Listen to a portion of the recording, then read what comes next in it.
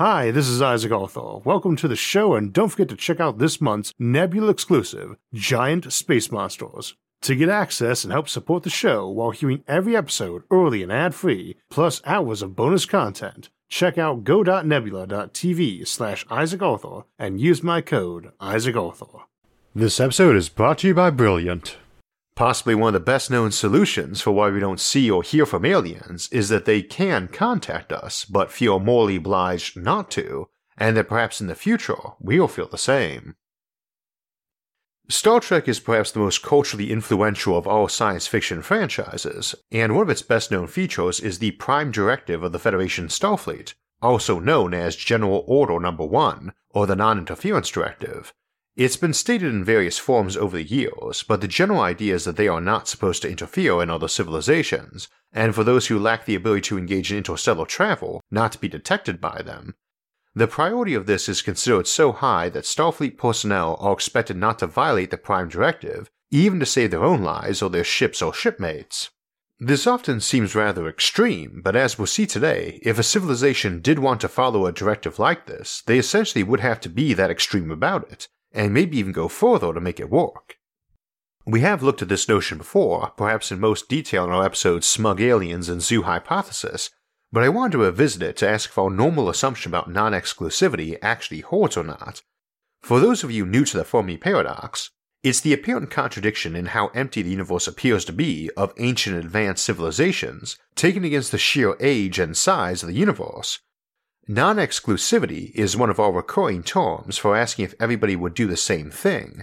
It asks if for two given traits, if one of them would only occur where the other did, like a knowledge of geometry being exclusive to those who knew basic arithmetic. As an example, it's easy enough to posit a species that sticks at home and keeps to itself, and the galaxy may be full of thousands of such civilizations which did just that.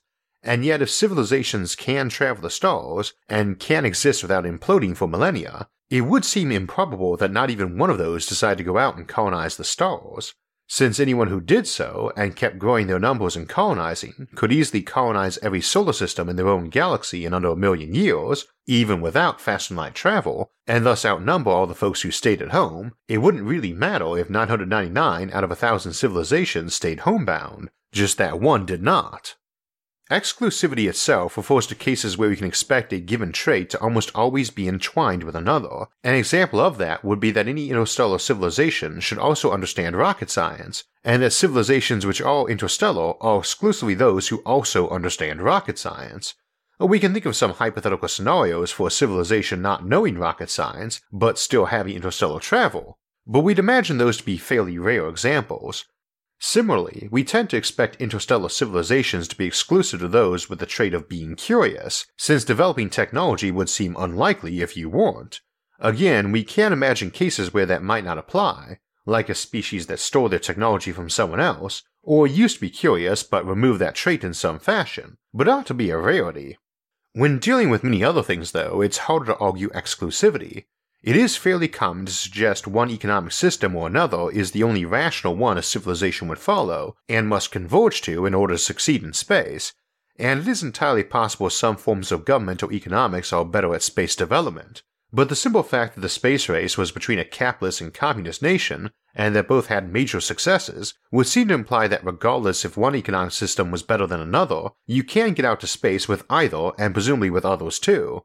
Thus we can't say interstellar civilization is exclusive to capitalism or communism or socialism or any of their variants or alternatives. The same reasoning would seem to apply to various governmental systems, be it democracy or monarchy, dictatorship or republic, and so on. We generally assume this is also true for ethics and morality too. There may be a lot of ethical concepts that are near universal among civilizations, such as a respect for life or at least life of their own species, but that's a lot harder to claim exclusivity on. Now, there is a general notion that if there is such a thing as objective right and wrong, or best ethical practices, that civilizations would tend to converge on those moral systems over time, and we'll return to that notion in a bit. However, in absence of that, any civilization that wants to practice something like the Prime Directive is confronted with a bit of a problem.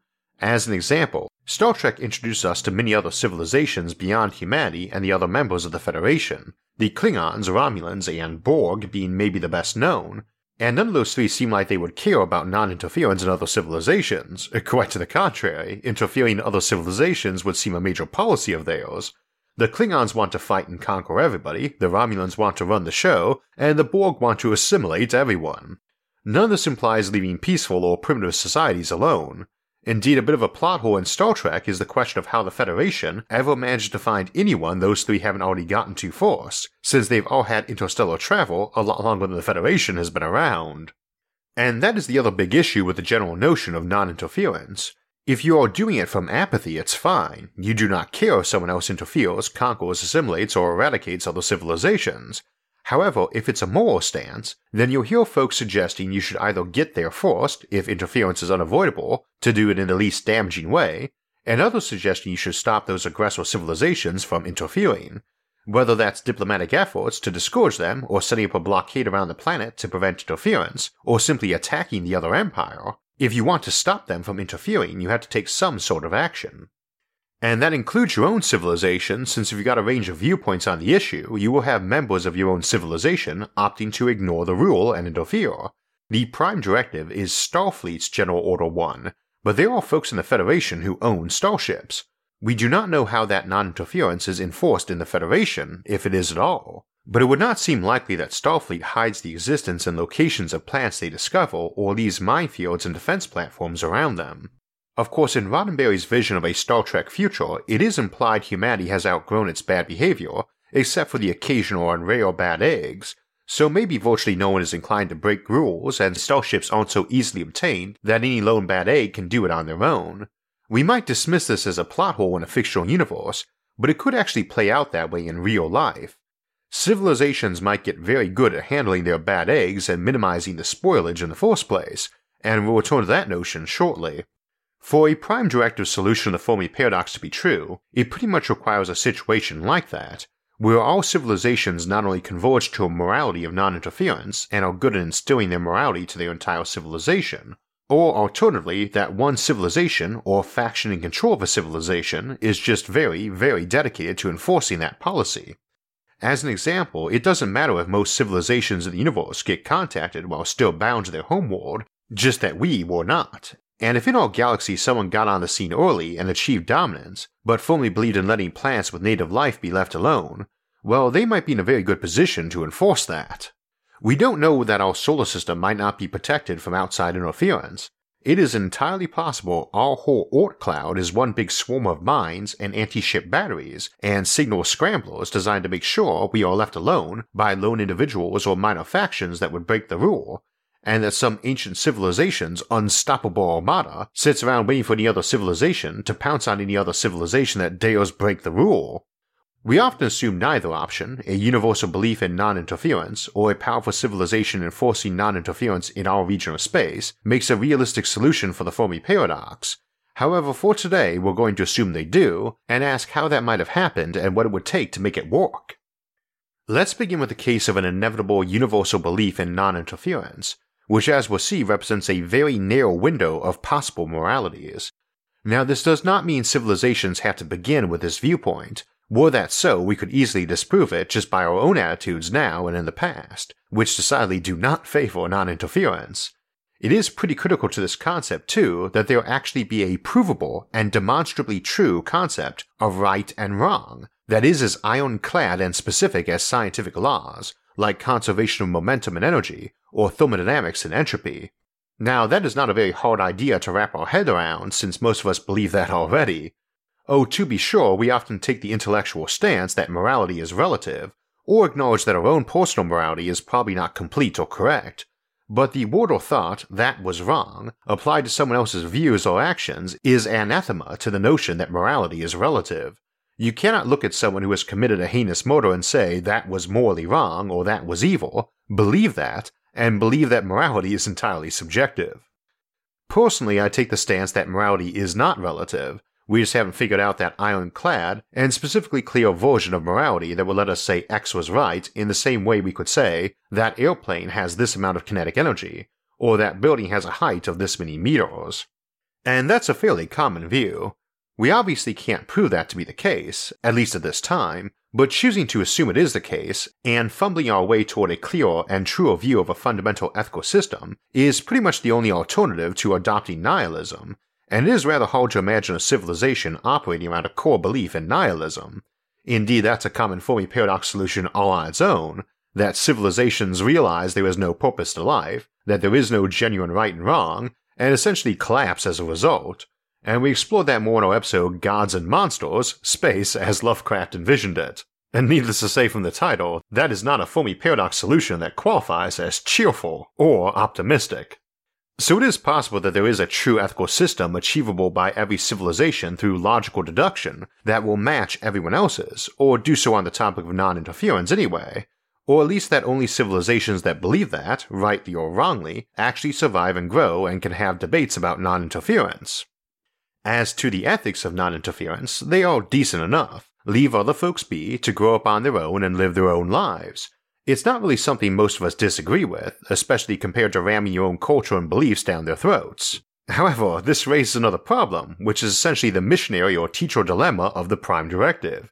If you believe, rightly or wrongly, that there is a fundamental ethical truth, and you know it, that doesn't match up too well with the notion of letting other civilizations, be they primitive or neighboring interstellar empires, live by their own version of the truth that does not match your own. Now, your morality might dictate that they are indeed wrong, but to interfere would be wrong too, and you can only control your own actions so you choose not to do wrong, but it still has a problem with it. You'll be instructing a class on these ethics to future space explorers, and one of the students will ask why it is wrong to help them find the right and proper truth. You might respond by saying they have to reach it on their own because it would be wrong for you to interfere in their development, and that student might respond, "But teacher, isn't that what you're doing with us right now?" You would be on fairly thin ice to try to argue that it's okay because they are part of your species, particularly as in the case of something like the Federation, composed of many alien races, that is unlikely to be true. Kids have to get their morality from somewhere, presumably their parents, but you are probably not their parents, and arguing you've effectively adopted them and teaching them, true though that is just going to get you the rebuttal of one of those students saying, "Can we not then say we've adopted these primitive worlds?" There would be some truth to the notion that a culture needs to reach a destination organically to really appreciate it, not have it force-fed to them, but we don't expect people to derive all ethics on their own from square one without outside assistance. We do encourage them to think on it, but we give them at least a basic moral code to operate in while they're doing that, and also encourage them not to reinvent the wheel. Great minds have contemplated these ideas in the past and wrote those contemplations down. We tell folks to go read them, read the rebuttals and counterarguments to those, not just navel-gaze till they derive the truth. Now, a very advanced civilization with life extension and mind augmentation might decide that self-deriving that fundamental truth was important. They might even go so far as to dump their children into virtual worlds till they self-derive these things. That one does work for a Prime Directive universe, but only with a caveat, that those civilizations experiencing non-interference from outside civilizations do so because they get interfered with just one time. When they first found that world with sentient life, they dropped 1 trillion little self-replicating drones down on them and infected their brains and transferred them all into an identical virtual world, since that allowed every member of that civilization thereafter to have a chance to keep repeating life until they figured out that core morality on their own and were graduated back up to reality.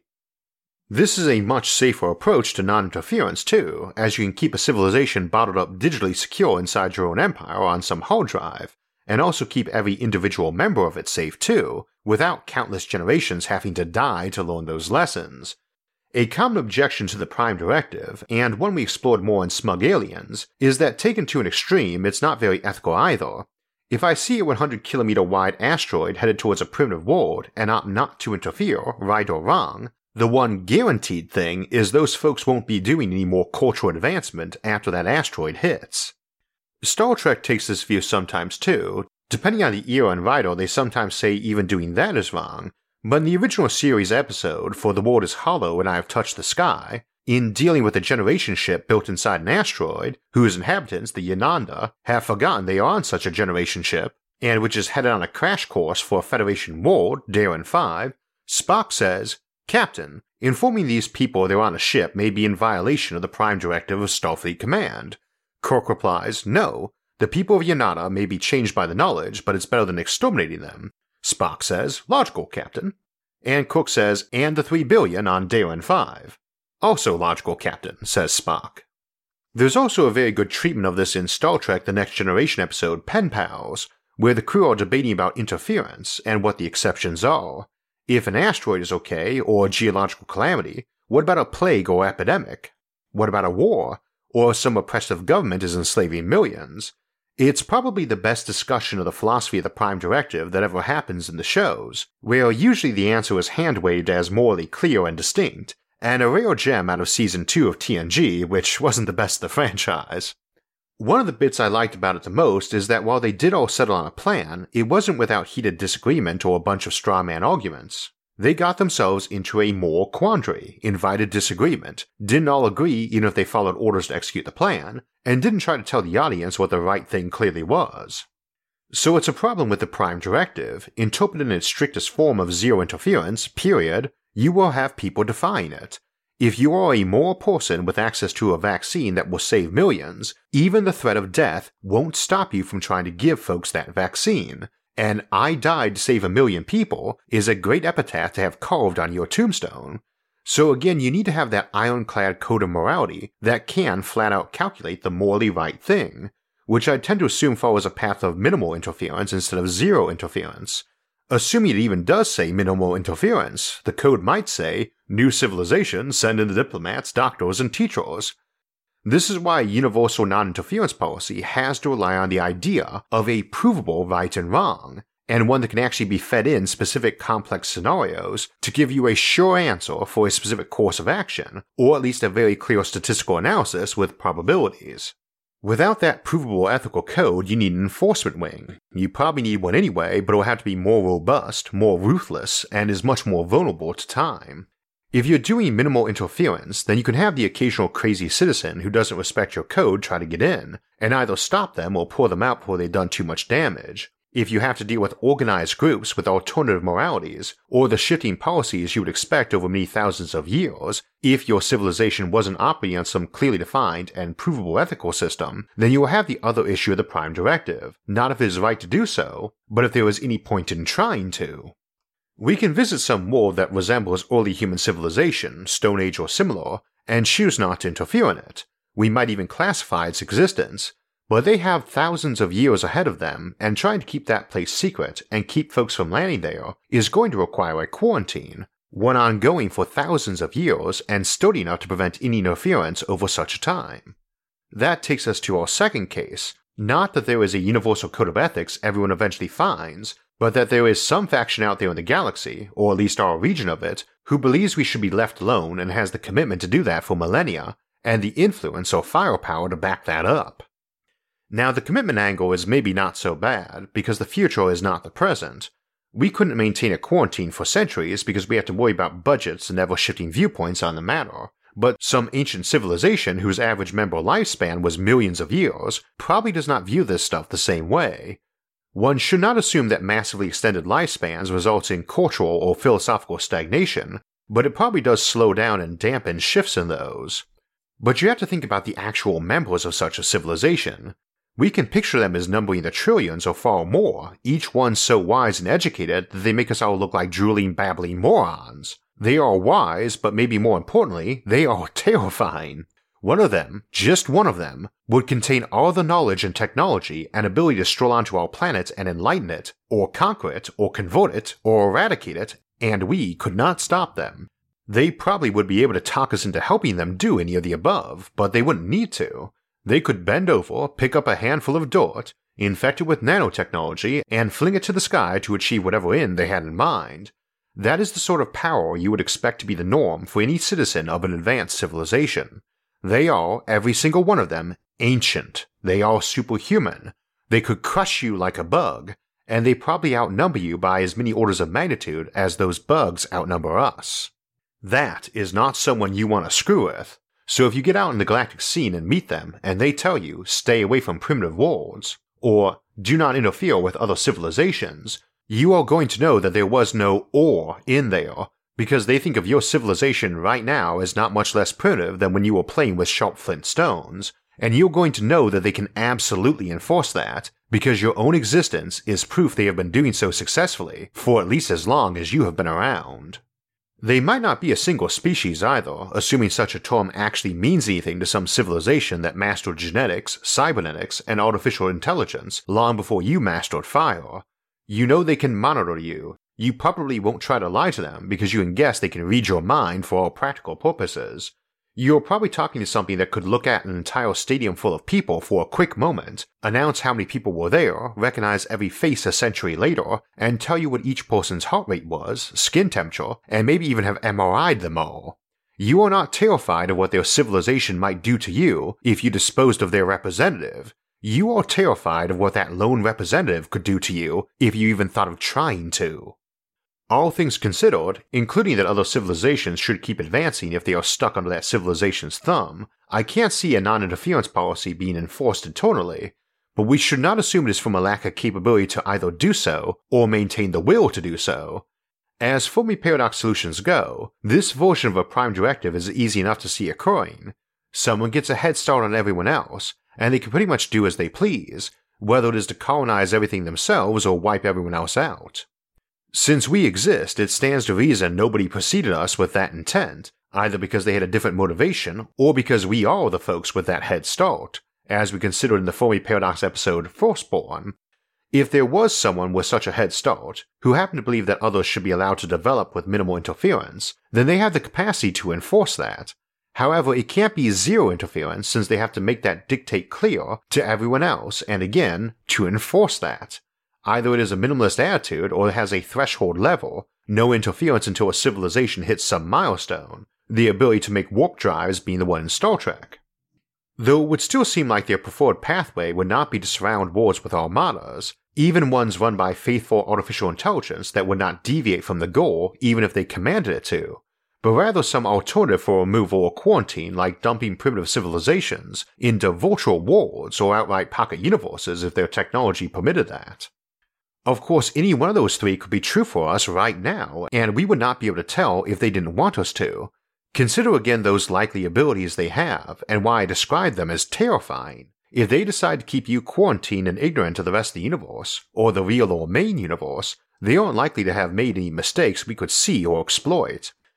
But I also mentioned that scenario that we might be the first, and that one day we might have to decide if we want such a policy without the advantage of anyone order to advise us on it, or order us to do it. That seems a good place to wrap up for today by asking if it is likely we would ever have such policies. Are we going to develop some unarguable system of ethics, and what would that imply for us? Would we be willing to quarantine worlds for millennia? Would we order our ships to attack anyone who tried to run the blockade? Or be willing to program an AI to guard that system from everyone, maybe even to refuse orders from us countermanding it? If after such a protected civilization got advanced, would we be willing to give them some chunk of the galaxy to call their own, or tell them they could only have it if they agreed to our policies? What would we do to them if they refused us, or to one of our own colonies who broke from that policy? Many would say no rule is any stronger than the ability and will to enforce it, after all. So with all that in mind, as we sit at the dawn of the space age, is it possible we only got here because someone out there is already enforcing a prime directive of non-interference? And if not, if we are the first, should we adopt such a policy as we head out to the stars? We were talking about the notion of all civilizations converging on some unified theory of ethics today through contemplation and logic, and how that's often a common theme in science fiction. But another common occurrence in a lot of early science fiction is how often they mangle the notion of logic. A better understanding of logic, especially formal logic, is one of those skills I wish we taught more, and is a wonderful tool to have in your mental toolbox and skill set. If you're interested in improving your skill with logic, there are some great courses and quizzes on the topic over at Brilliant.